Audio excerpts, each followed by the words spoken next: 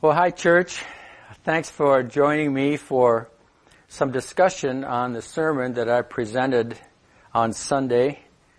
And I know that this video tool is not the same as getting together and cross-training. I've been thinking a lot about, wondering a lot about how people are thinking about these teachings that I present. I don't get an opportunity to see people's expressions, to say, wonder if I connected, if I'm being clear, if people have a confused look on their face, and that's particularly something that is lacking in a more of a Bible study format that we'll be doing 3 times this week. And so I just expressed to you my desire for our teaching today and Wednesday and Friday to be something that you'll consider. And please understand that I'm just talking one way and sharing my heart with you. I'll be sharing my heart in several areas this week. And don't know if you're going to understand everything, if you want to say, whoa, I don't know about that. And that's what makes these days very challenging. And so let's pray for God to give us His grace as we seek to unpack a little bit of some of the things that I shared in a sermon format on Sunday, and see if we can have a little bit more of an expanded idea and discussion and consideration of what the Apostle Paul said in Colossians chapter 2, verses 16 to 23. So if you have your Bibles, you might want to open them to Colossians chapter 2, verses 16 to 23. And I'm not going to refer a lot to that passage, but once in a while I will. And I hope you have your Bibles so you can follow along with me on other passages that I'm going to suggest with you today. And we'll get together. So with that concern and introduction, let's just have a word of prayer together and ask God to help us, even with the limitations of one-way video communication, that we might have a valuable discussion together as we seek to more completely unpack the truths that the Apostle Paul gave us in Colossians chapter 2. Lord, now I pray for everybody as we share together from your word. Thanks for the video tool that we have, but we entrust the limitations to you. One-way communication oftentimes works okay, but a lot of times it's very limited. And I pray that you would overcome that today and give us grace with one another as we share our hearts together. So Holy Spirit, please help as we share and discuss together in Jesus' name. Amen. Well, Sunday I talked about Paul's reference in verse 23 to restraining sensual indulgence. Restraining sensual indulgence. And I suggested to you that phrase is talking about our natural appetites, our sensory appetites. It could be sexual appetites. It could be appetites for food and drink. It could be emotional appetites, the desire for a person to have attention, a person struggling with depression or some other appetite that they have. And Paul is giving us his take on how we might restrain those types of appetites so that we're protected from indulgence, overindulging in those things, something that might keep us from experiencing our walk with God. And he gave us 2 considerations. One, he gave us something that will not help with restraining those appetites. And then very implicitly, I think specifically, although he doesn't talk about it like this, but I think he does just assume that the alternative is that we would celebrate our relationship with Jesus. And so today I'd like to expand on those ideas with an emphasis on understanding what the New Testament calls the law of Christ. Paul says it does not help to have rules and regulations. But I would suggest to you that his summary statement of Colossians 1 and many other passages in the New Testament is that instead of rules and regulations based on probably the Old Testament law, it's the law of Christ. And that phrase is given to us twice, at least in the New Testament, once in Galatians chapter 6, verse 2, and then another in a passage we're going to talk about more later this week in 1 Corinthians chapter 9, verses 19 to 23. So now in Colossians chapter 2, Paul explains the folly of creating rules and regulations in order to control sexual or physical appetites and indulgence. And point blank in verse 23 it says it just doesn't work. And so let's talk a little bit about this idea of rules and regulations. Sincere Bible-believing Christians ask this question. Well, didn't God give us rules and regulations in the Old Testament? Wasn't it important for Israel and God's people to know how to love Him, to know how to honor Him, to respect His holiness, to know how to get along with one another? Isn't that why God gave those rules and regulations? But have you ever read Leviticus? My goodness. Reading the book of Leviticus, a person is just overwhelmed with rules and regulations. And thinking about living under that system is like walking on eggshells, wondering whether or not, boy, am I gonna walk the wrong way? Am I gonna say the wrong thing? Am I gonna do the wrong behavior? Am I gonna fail to do what God expects me to do? And then there's specific regulations on what to do when we do fail.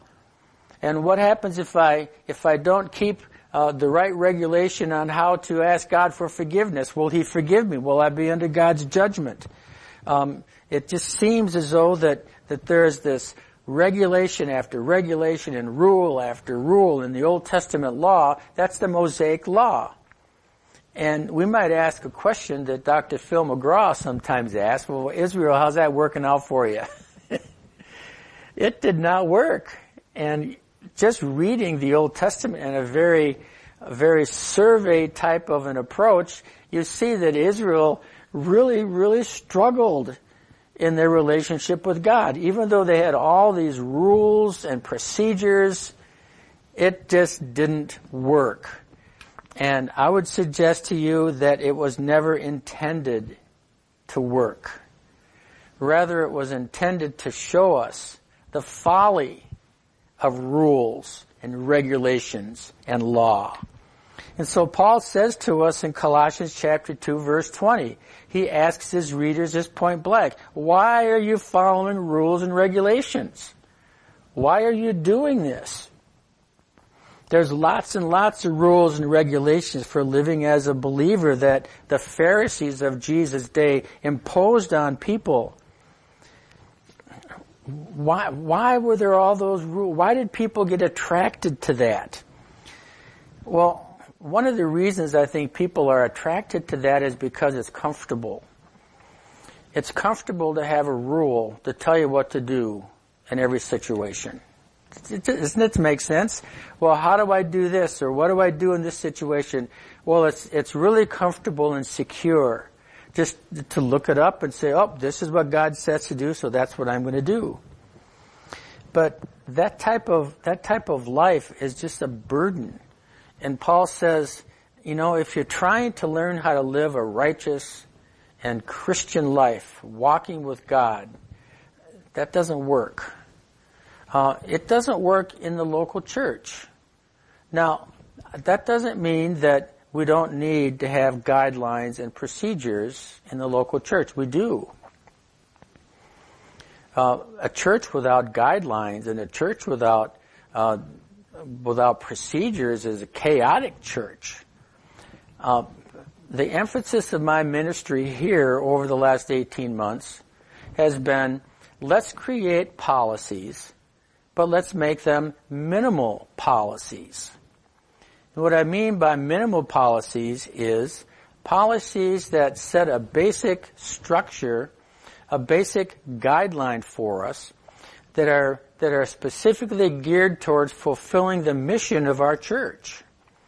And the mission of our church is to connect people with God through the Lord Jesus Christ, and then to grow in our Christian faith in order to be more like Christ, and then to learn how to serve one another. So all of the policies that we would have as a church should be towards moving us forward in that vein. But I've been trying to help us understand that those policies must be minimalist. We can't cover every specific little detail on how to do that. And so what I've encouraged us in the board has been very diligent and worked hard at organizing and creating policies that give guidance, but they're minimalist policies that we can then give to our leadership teams and then show our leadership team people that they are empowered to live and to grow as God leads them and directs them.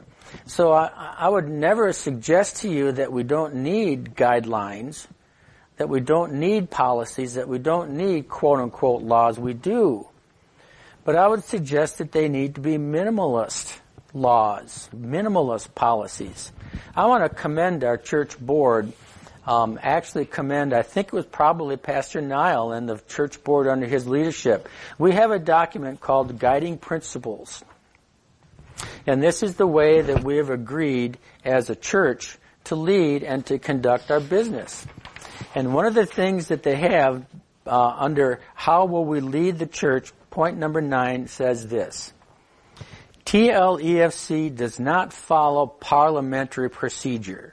That is, Robert's Rules of Order in either its board meetings or congregational meetings. You see, I commend our church for that policy because, it's so much healthier and it's so much more gracious rather than to be bound by, Robert's Rules says do this and Robert's Rules says do that, to get together and say, but let's talk together. Let's develop a graciousness. Let's pursue how do we fulfill the mission and the vision that God's laid on our heart. How do we do that together? And I would suggest to you that by having minimalist policies and then empowering people to follow after the Lord's leading will help us accomplish that much more than being bound up by, quote unquote, the rules of order. And I think that clearly aligns with Paul's teaching in Colossians 2. In fact, I would suggest to you that Christian discipleship and growth and transformation comes not with creating rules on how to live as a Christian. Rather, I would suggest the alternative of living under the law of Christ. Now, what is the law of Christ? Well, it's not living under stated rules. Colossians chapter 1 and 2, and all over the New Testament, the law of Christ is revealed to us as following after Jesus, who fulfilled the Old Testament law, and then gave us a new way of looking at policies, a new way of looking at guidelines, a new way of pleasing God. Think with me about how Jesus fulfilled the Old Testament sacrificial system. We know that in the cross, he was the high priest, he was the sacrifice. We know that he shed his blood on the cross. We know that was sufficient. We know that all of the sacrificial system, the Day of Atonement, we know that the Passover all pointed towards that time when Jesus would give of himself on the cross. And so Jesus fulfilled the Old Testament law. He also fulfilled the civil laws of how to run a nation. Because no longer is there an identified nation of the people of God like there was in the Old Testament. We know now that instead of having a national identity, we have an identity as the body of Christ. We are not citizens of any type of one nation because God has told us that the Christian community transcends national boundaries. Every tribe, every nation, every tongue.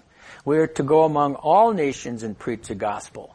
And so instead, Jesus nurtures us. And, well, how do we live as people who are scattered over the whole world? And so the civil laws of the Old Testament are all fulfilled in Jesus Christ. Now, certainly we are to submit to the laws of our nation. And, of course, that's what we want to do during this time of COVID-19.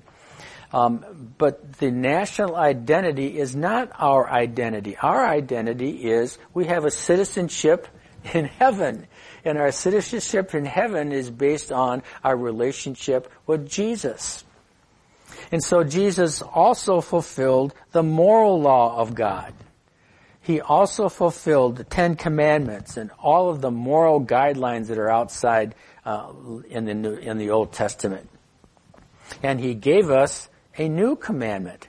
Remember in Matthew chapter 22, where he was asked, what is the most important law? And Jesus summarized, love God, love one another, and this summarizes all of the moral teaching in the Old Testament.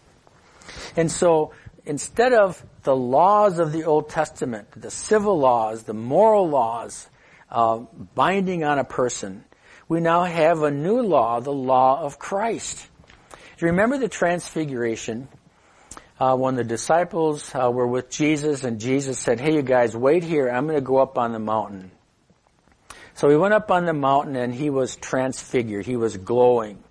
And as the eyewitnesses talked about it, they said that Moses and Elijah were there with him. Moses representing the Old Testament law, and the prophets and Elijah representing the Old Testament prophets. And then remember what the voice in heaven said. This is my beloved Son. Listen to him. I think that means don't listen to Moses anymore. Don't listen to prophets anymore. Now listen to Jesus. And then the eyewitnesses said that after that vision was over, they looked up on the mountain and there was Jesus. Listen to him. Jesus fulfilled the Old Testament law. I'd like to suggest that the Old Covenant law and prophets are now fulfilled in the life of Jesus. And then Jesus brought a new covenant. And that was always God's plan. Even the Old Testament talked about the fact that the Old Covenant is going to be replaced with a new covenant. If you have your Bibles, open them with me to Jeremiah chapter 31. Jeremiah 31, verse 31 says, the days are coming, declares the Lord, when I will make a new covenant with the people of Israel and with the people of Judah. Well, if God's going to make a new covenant, that means that there must be a time coming when the old covenant no longer applies. And the new covenant is that which comes in Jesus Christ. Verse 32, it will not be like the old covenant I made with their ancestors when they took them out of the hand to lead them out of Egypt. It will not be like the covenant I gave to Moses. It will not have laws and rules and regulations for how to live as the people of God. And so, God gave a new covenant to the people of Israel, the people of God. And then in Ezekiel chapter 36, what is that new covenant? Well, here's what he says in Ezekiel chapter 36, beginning with verse 25. I will sprinkle clean water on you, and you will be clean. I will cleanse you from your impurities and from all your idols. I will give you a new heart, and I will put within your a new spirit within you. I will remove from you your heart of stone and give you a heart of flesh. And I will put my spirit in you and move you to follow my decrees and be careful to keep my laws. You see, that passage, lots of Bible scholars, and I think they're right, is the one that was referred to by Jesus when he taught Nicodemus in John chapter 3. When Jesus taught that it is being born of the Spirit. A spiritual birth comes at the time when God gives us a new heart as we place our faith and trust in Jesus Christ. And so the old covenant is old. Now Jesus has brought a new covenant, a new law. And the law of Christ is what Paul is talking about, I think, maybe not specifically in Colossians 2, but certainly in Galatians 6 and certainly in 1 Corinthians 9, he talks about the law of Christ. So here's the point. Rather than keeping Old Testament laws, rather than being bound in procedures and regulations in our relationship with God, the Old Testament law and prophet are replaced with the law of Christ. And that's the way that we live as Christians. That's the way that we have opportunity to restrain the indulgence of our sensuous, fallen nature. I think the law of Christ is spelled out for us in two New Testament passages. I referred to one of them on Sunday. Romans chapter 8, beginning with verse 2. Through Christ Jesus, the law of the Spirit who gives life has set you free from the law of sin and death. There's a law of the Spirit. That's the law of Christ. Remember when Jesus taught in John chapters 14 and 16 that when he goes to the Father, he will send someone just like him. And who is that? Well, of course, it's the Holy Spirit. And so when Jesus sends the Holy Spirit, he will come to us in his Spirit, and he will then teach us. He will give us life, and Romans chapter 8 verse 2 says, he will set you free from the Old Testament law, which is the agent of sin and death.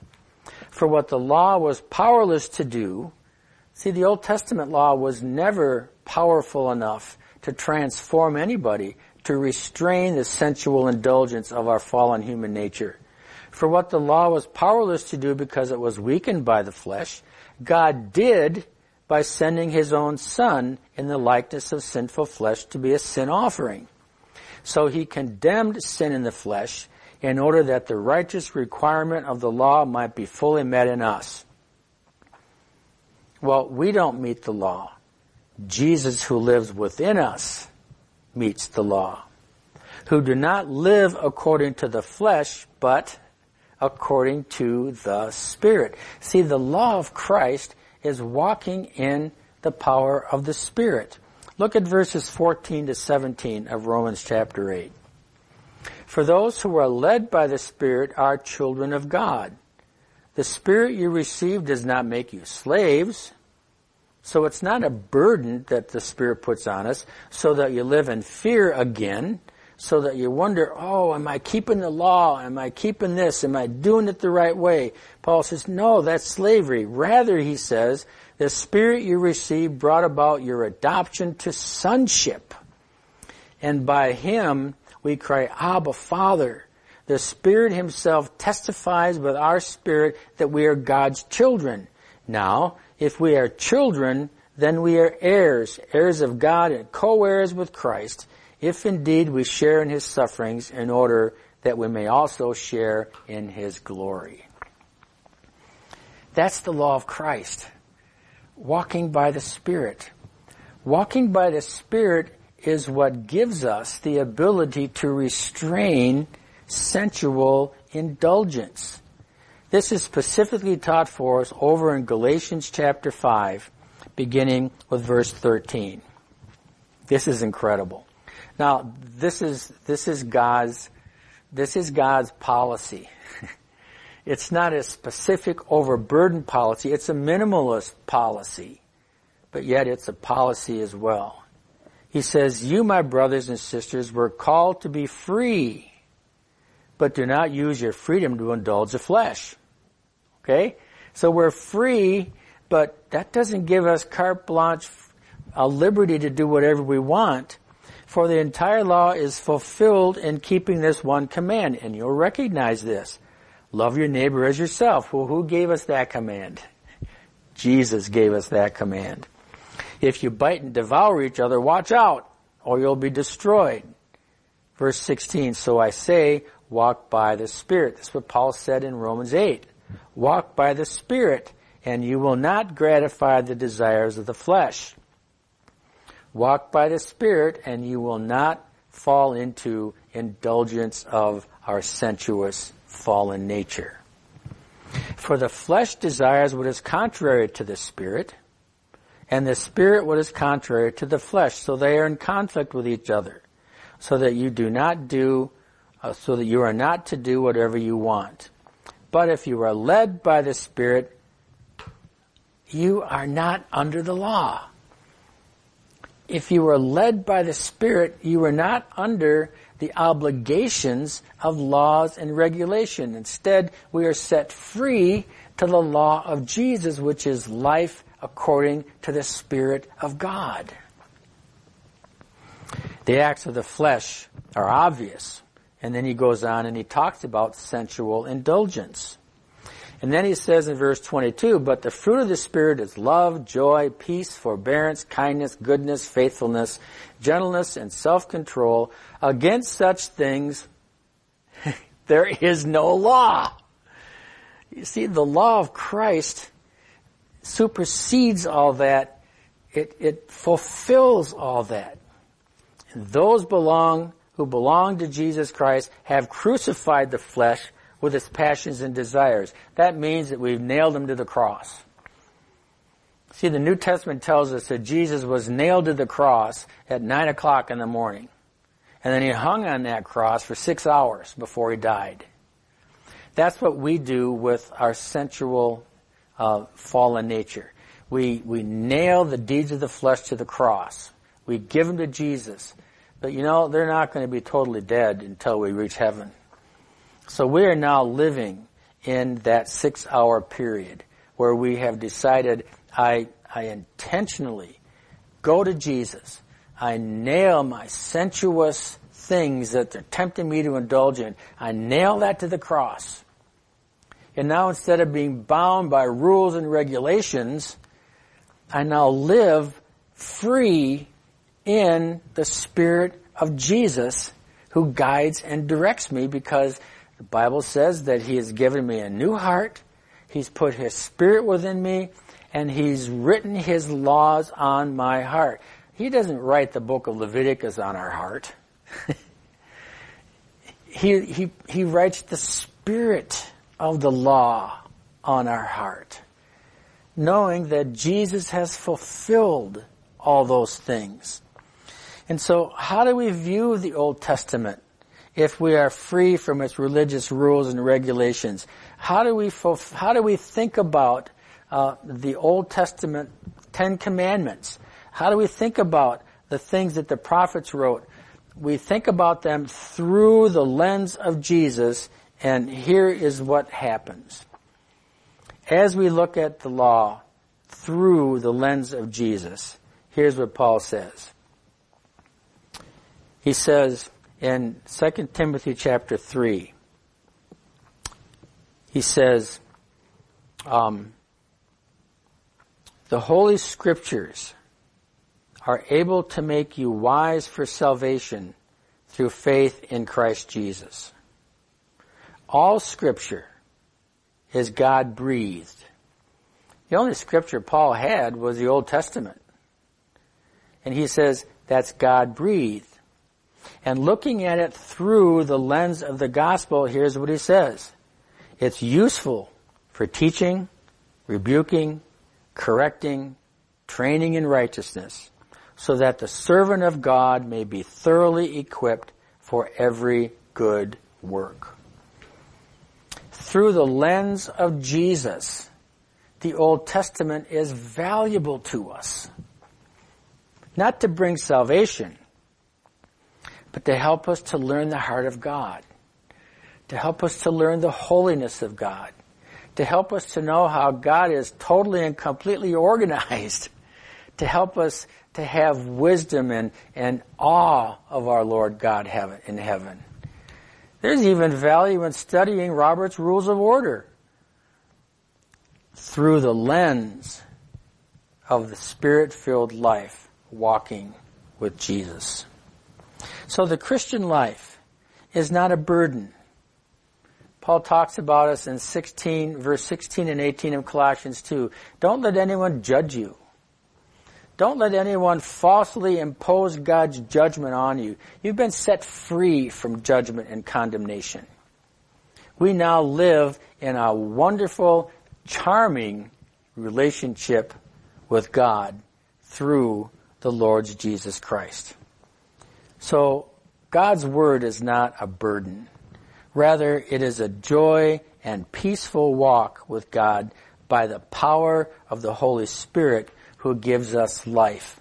And in walking in this grace, keeping in step with the Spirit of God, we will find ourselves restraining sensual indulgence.